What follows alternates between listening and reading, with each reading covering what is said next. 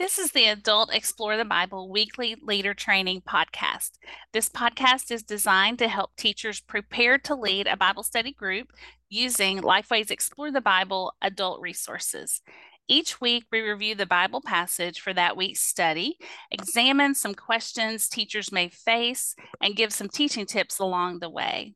This summer, we are studying the books of Jeremiah and Lamentations. I'm Amber Vaden, your host, and today I'm joined by Bob Bunn.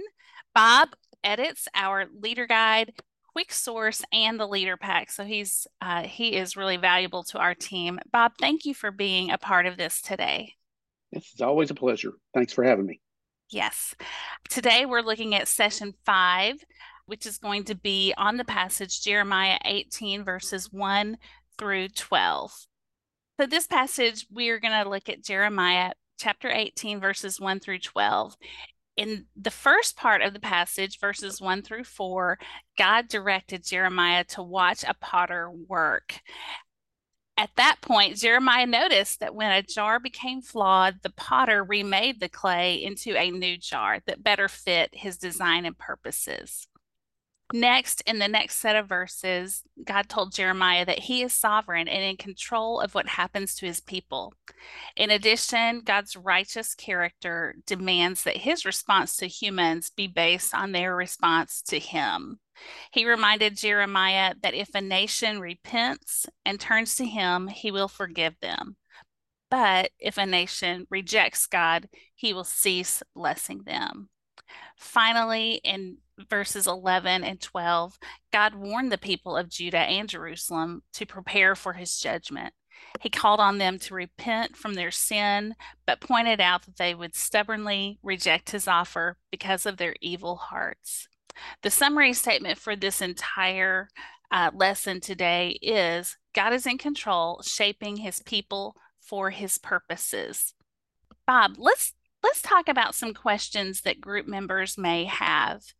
Didn't Jeremiah make use of other object lessons in his prophetic ministry? Can you tell us about that?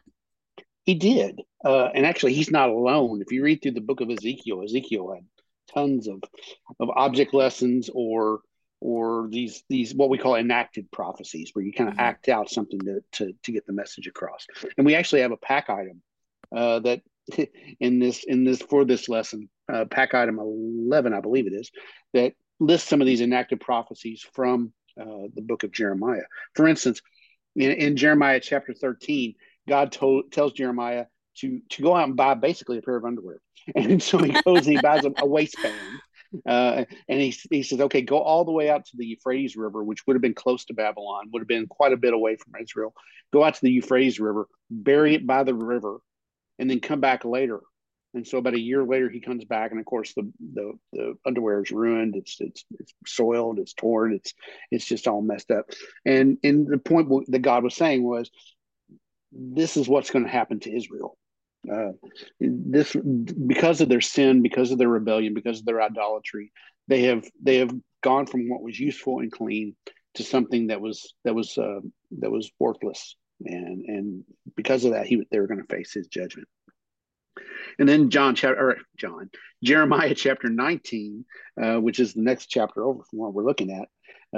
He tells Jeremiah to go to the potter's house to buy a pot, a jar, a clay jar that's been hardened and was useful, and to take the folks out take the leaders out to the valley of Hinnom and just shatter the jar, just slam it down and shatter it, because that's what was going to happen to Israel because of their sin, because of their idolatry, all the things that we mentioned before. They were going to be shattered. They were going to be broken. They were going to be damaged. In Jeremiah 27,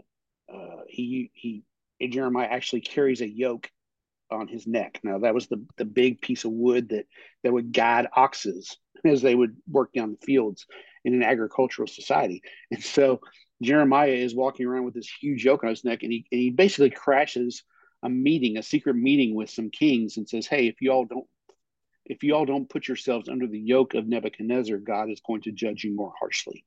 And then finally, one of the last ones in Jeremiah is in chapter 32, where God tells him to go and buy a field that once belonged to his family.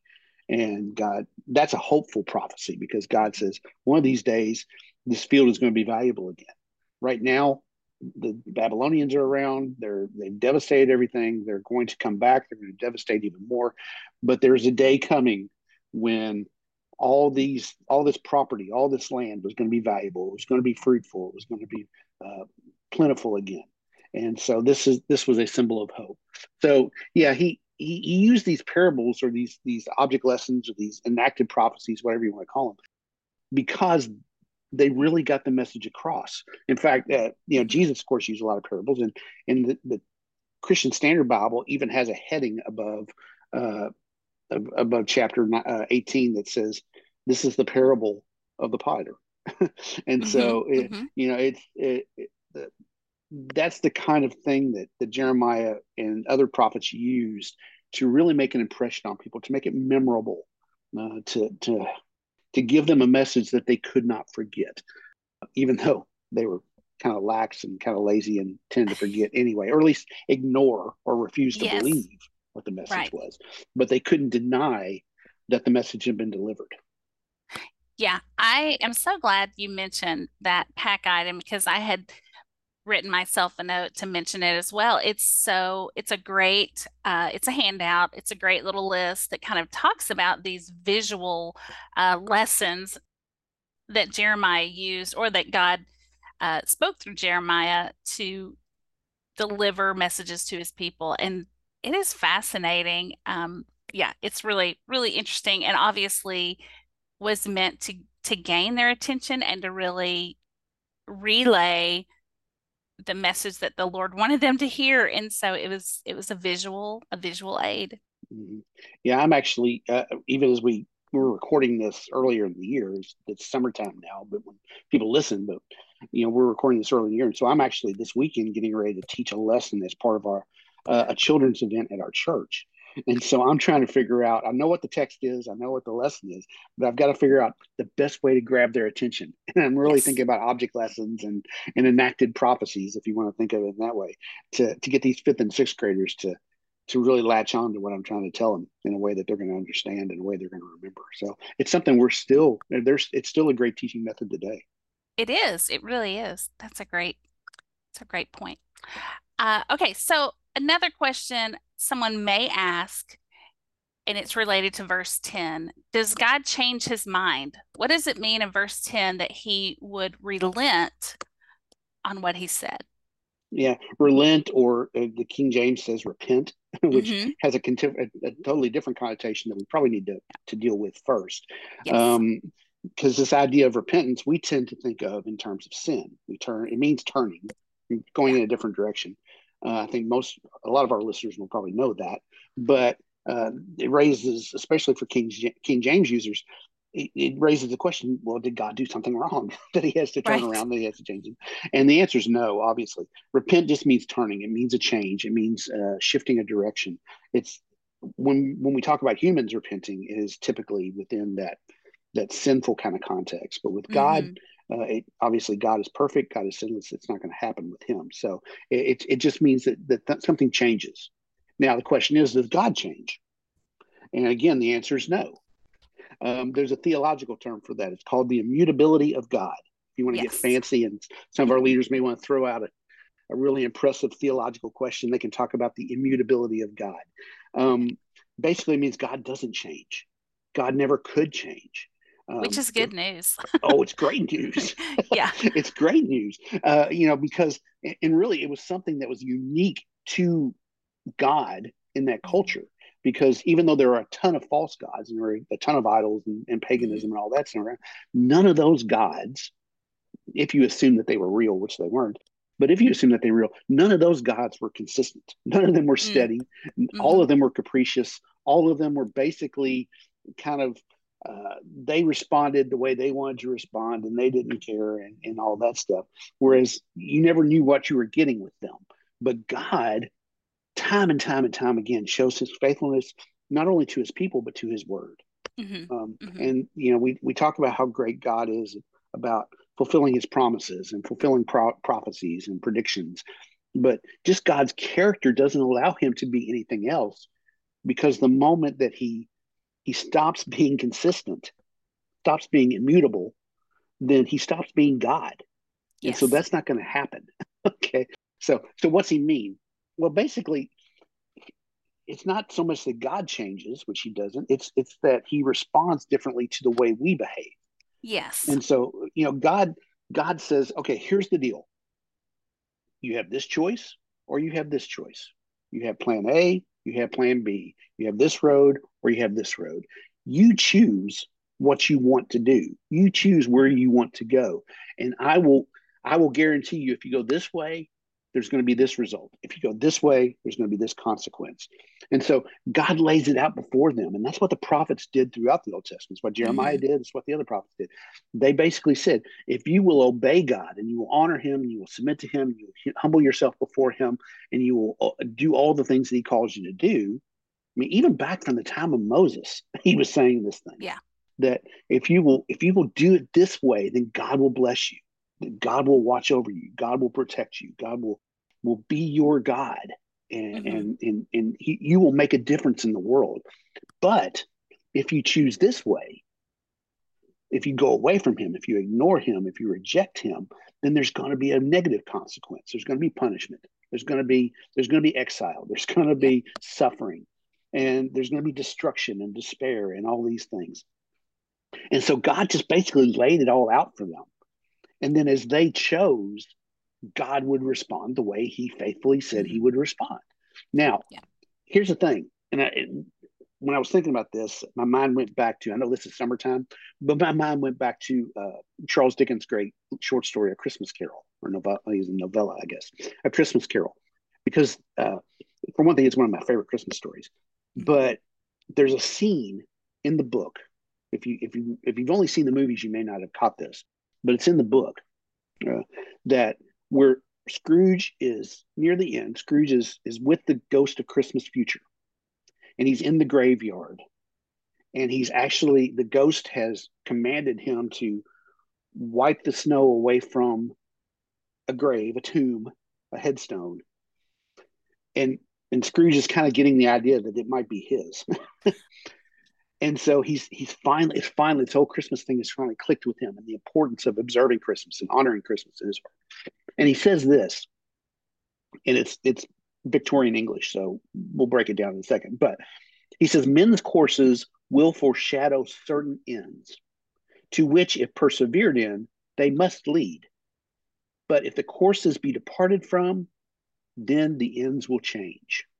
So basically, Scrooge is saying anybody who goes in a certain direction is moving toward a certain end, moving Mm-hmm. toward a certain goal.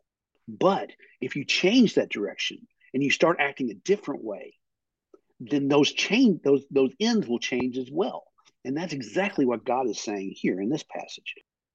If you continue to go down this way, you're going to face punishment. I'm going to guarantee it. I'm going to promise you that. Yeah. But if you change, if you repent of your sin, if you turn from your idolatry and turn back to me, then I will also promise you that something better will happen, Mm-hmm. something greater, something more of a blessing will pour out on you. And so it's not that God never changes his mind. God never alters who he is. He never compromises his character.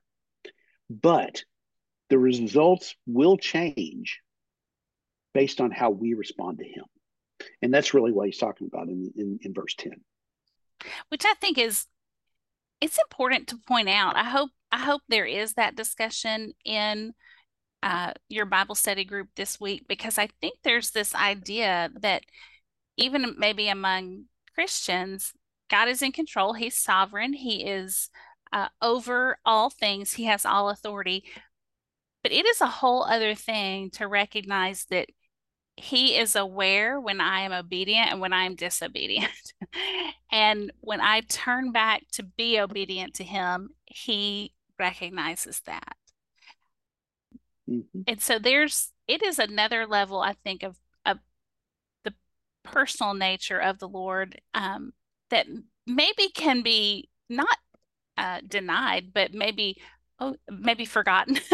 I think so. No, he knows when his Mm-hmm. people are obedient and when they are not, when they are faithful and when they are unfaithful. Yeah, we have this idea sometimes that God will let things slide, Hmm. Hmm. you know, and he'll Yes. understand. He'll understand this one time. Yeah, I have No, all these he other doesn't. things. Yeah. But he really doesn't.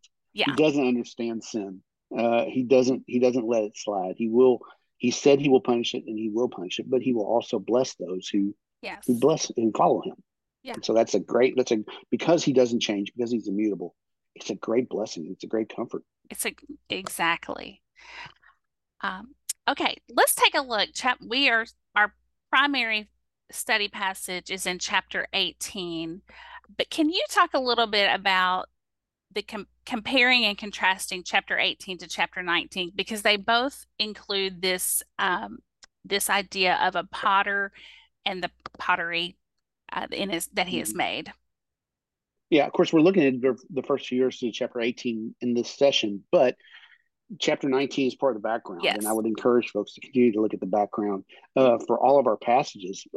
One of the great ways to do this, I'll just Yeah. kind of put a plug out there for this, is our Bible reading plan. In all of our resources, there's a Bible reading plan for the entire quarter. And so that while we can only catch a certain number of verses each week, we basically have 12 weeks to do the entire book of Jeremiah, and then 1 week to do Ecclesiastes, or not Ecclesiastes, but Lamentations later. Uh, you can catch all these background passages by doing our Bible reading plan. Mhm. And so, I would encourage folks to do that. I don't think it's an accident that these two passages are next to each other. I think sometimes God led the writers of Scripture Mhm. to put things together side by side so that we could compare, so we could contrast. And that's what I see in chapters 18 and 19. On one hand, chapter 18 is the best case scenario Mhm. of what could happen with Israel. Chapter 19 is the worst case scenario of what could happen with Israel. In chapter 18, we see God's sovereignty. You mentioned that a minute ago. He's the potter, we're the clay. He has the right to do whatever he wants to with our lives. He knows exactly how he's wired us. He knows exactly how he shaped us, and he knows exactly what's best for us. And that's great. Chapter 19, we see God's judgment. Mhm. Rather than his sovereignty, we see his judgment. We see how uh, how Israel was going to be shattered, how Israel was going to be broken, how Israel was going to be essentially destroyed, at least temporarily, as a nation by Mhm. being sent into exile. And so, these two things are side by side. Another thing that's kind of interesting about chapter 19 is where Jeremiah took them. Mhm. He took them. Chapter 18 occurs in the house of the potter, and you can just imagine if you've ever seen somebody working with pottery, it's fascinating to watch. I don't know. I couldn't do it. I don't have the coordination, I don't think, to do it. But chapter 19 occurs in a place called the Valley of Hinnom. And that was a valley uh, just south of Jerusalem, outside the city walls. But significantly in Israelite history, it was a place of idolatry. Uh, a lot of the false worship that was taking place during the monarchy in Israel, in the southern kingdom, was happening there in the Valley of Hinnom. In fact, even to the extent that human sacrifice was taking Mhm. place in that valley. And so, really, what you have there is a picture of Israel at its very worst. This is as bad as it got for from a human perspective. And so this is why I think God brought the leaders and to this place, to this place that in their minds they would have equated with idolatry and all the crazy sacrificial stuff that was going on. And so it would have been an object lesson for them in a sense. And so Jeremiah takes them there to this place, and he shatters this jar to illustrate the brokenness and the destruction that was going to come on the people. And so, God places these things side by side in Scripture. And so we're able to see, hey, as long as we're flexible, as long as we're moldable, as long as we continue to allow God to shape us and to make us, yeah, we're going to make mistakes. We're, the potter may have to kind of break it all down and make it into clay again and start all over again with us. There may be mistakes. There's going to be mistakes. We're human. It's not. There's no way to avoid that. But as long as we're moldable and submissive to the Father's hand, to the potter's hands, then we can be useful to him. He can make something of us. But if we let ourselves get hard, like these jars that were already hardened at the potter's house, then we actually become fragile. We become breakable. And it doesn't take much. If you've ever had a ceramic jar, it doesn't take much to crash it. My wife's aunt, her great aunt, used to hand paint these little figurine kind of things, little teapots and little things like this. Well, I was moving something the other day, and I knocked over a shelf of some of those, and they just shattered. And I felt terrible. And she was like, "Don't worry about it." She was very gracious, but it was just an illustration of how fragile that kind of stuff is. The ceramics and the pottery kind of stuff. And God says, "Hey, you might think you're strong, but you're gonna crack. You're gonna be broken." And so it's really a choice for us to make. And we talked about that a minute ago. Which path are you going to take? It's another great visual, right? Like another great visual lesson for the people to consider and keep in mind. Yes. What can believers do to embrace God's authority and sovereignty in our lives? Really, the answer is the Sunday school answer. God was not calling Israel or Judah to do something supernatural. He wasn't talking about doing something monumental. He was just asking them to be obedient, to do what he'd been asking them to do for centuries. And the broken record, just repeat, repeat, repeat. I want you to obey. I want you to honor. I want you to submit. I want you to be who I want you to be, who I created you to be. And that's really all he was asking. And that's all he asks of us as well. You know, God's not asking us to do miracles. He's not asking us to walk on water. You know, he's asking us just to simply be faithful, to simply be obedient. So how do we do that? Well, it's the Sunday school answers. It's studying the Bible. It's spending time in prayer.